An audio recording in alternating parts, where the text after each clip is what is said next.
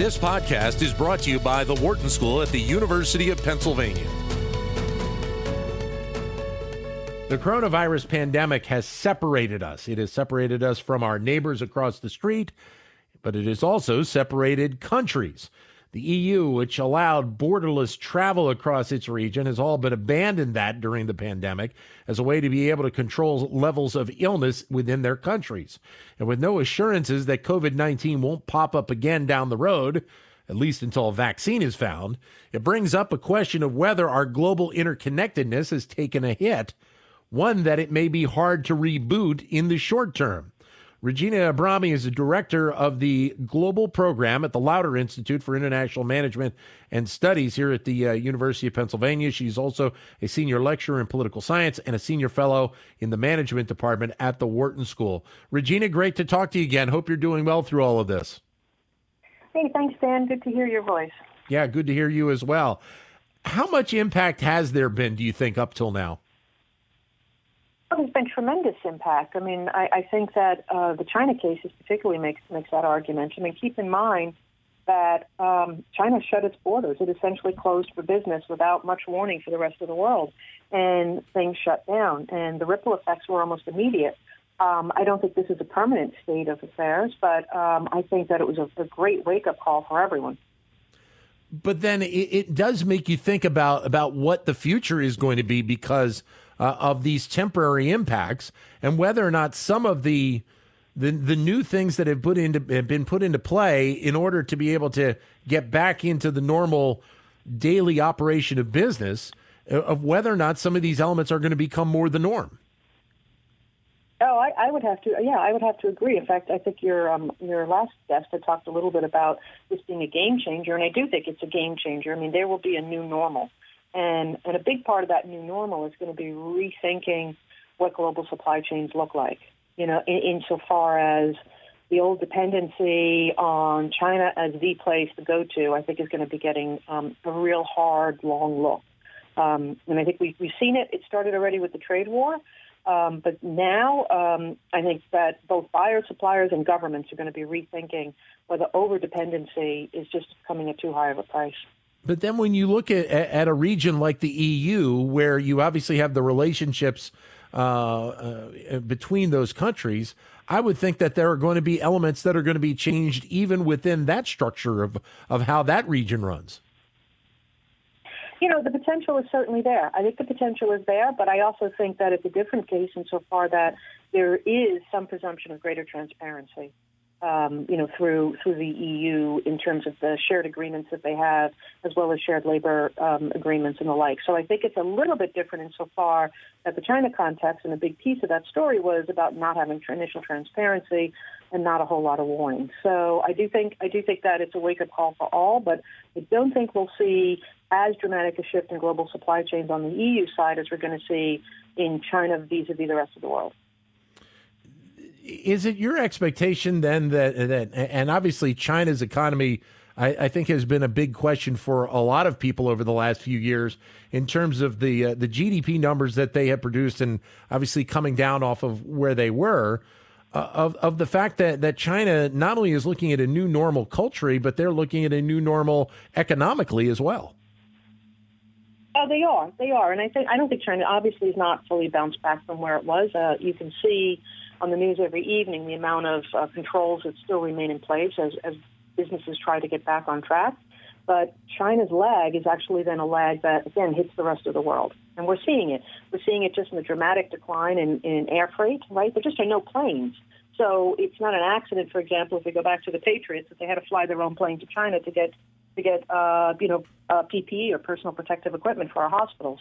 So, yeah, China's not going to bounce back. China's going to be different as well. But I would say it was already on that track. I think the real effect is not going to be what we thought we were seeing before, which was a China that was being very active in trying to move itself up the value-added supply chains to get away from sort of low value-add, putting in place policies that some foreign investors, thought were quite unfair, to a very different situation where we're in now, which is governments instead and businesses instead looking at the risk of overinvesting in China. So it's not about fighting for the level playing field in China, but rather rethinking, do we need more than even just what you would call the China plus one strategy? And instead we need to hedge. And we saw that in the news with Japan's government providing, I think, $2 billion of its stimulus to encourage Japanese firms to come back to Japan. Right. Because the Japanese auto industry was being hit so hard with the lack of components. If we see a change in how the mindset around supply chains is and the relationship between country and country, then how does that impact the relationship maybe between international businesses? One's here in the U.S. and one here, one maybe in Japan or another part of the world, and how they look at that relationship moving forward?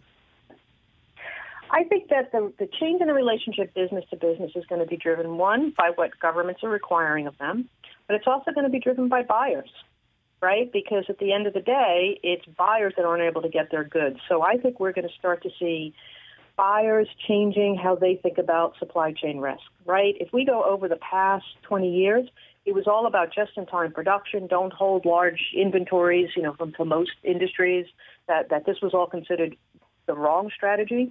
I think we're going to see a shift in how we look at resilience in supply chains. And I think it's going to go away from the sort of long and lean, and it's going to start going into looking at issues around not so much cost efficiencies, but really around redundancy where it's needed for certain sectors, and also diversification. So you might see replication, not just 100% of reliance, for example, on China. I mean, do you realize 75% of all personal protective equipment, at least with regard to face masks, comes from China? Yeah, I knew the number was very high, and I guess then my next question is how does that potentially open up new areas of innovation for companies, whether it be here in the United States or other parts of the world? Because obviously during this crisis, we have seen so many businesses here in the U.S. change their mindset, change their production lines. You have car companies making ventilators. You have a company like Fanatics, which does sports jerseys, that's making PPE. And I know it's a temporary thing because of the crisis we're in, but it makes you wonder whether it becomes a new product line for a company down the road. It's not out of the question, right? It's not out of the question. At the end of the day, price is going to play a part in this, right? We are right now in crisis mode, but it's not out of the question that a company does find a reason to continue with a certain line of production. But even with that, there's going to be a lag, right? Because if you look at what happened, none of these companies immediately retooled to producing ventilators or even masks, for that matter. So I think that it's going to be something that they will consider. I don't think that you're going to see as much of a shift with companies moving production necessarily back to the U.S. I think what you're going to see is rather diversification into different regions. I mean, Vietnam, for example, has been a great winner in what's been going on, with particularly on the China side, with getting a lot of the spillover, particularly in the electronic sector, because companies like Apple and Microsoft are asking their tier one suppliers to think about where else they might be able to produce this stuff so that they're not 100% dependent on one single line in their supply chain for key components. Do you think then, because of how this has been had a global impact, and prior to this, we were already seeing a level of nationalism here in this country and also other countries around the world, does at least in the short term, the concern of coronavirus coming back maybe even push that level of nationalism down the road a little bit more? Yeah, I think you will. I think you will see that, but I still don't think the nationalists or the mercantilists are going to win the day. I think the ones that are going to win the day are going to be the companies and the countries that think about hedging in new ways. And hedging has to mean you're still engaging with the global economy. I don't think you can just shut the door. It doesn't make sense. And I think we're too far beyond that. I just think that they're going to, in a sense, rework and rewire the global system in a different mapping than what we see right now. And it's not going to happen right away, but it's going to happen. And it's going to be really interesting to watch it, because right now you could say the cards are very much in China's hands. The world needs China right now. But as companies have found the domestic market a harder place in which to do business, and in which nationalism has led, for example, Chinese buyers to not want certain foreign goods, there's less of an incentive to do business in that market. And that hurts. That's going to hurt the Chinese market economy as much as it would hurt the United States if it was to close its borders. So I think interconnectedness remains. I just think it's going to take a very, very different shape. And you're going to see these global shifts over the next 5 to 10 years.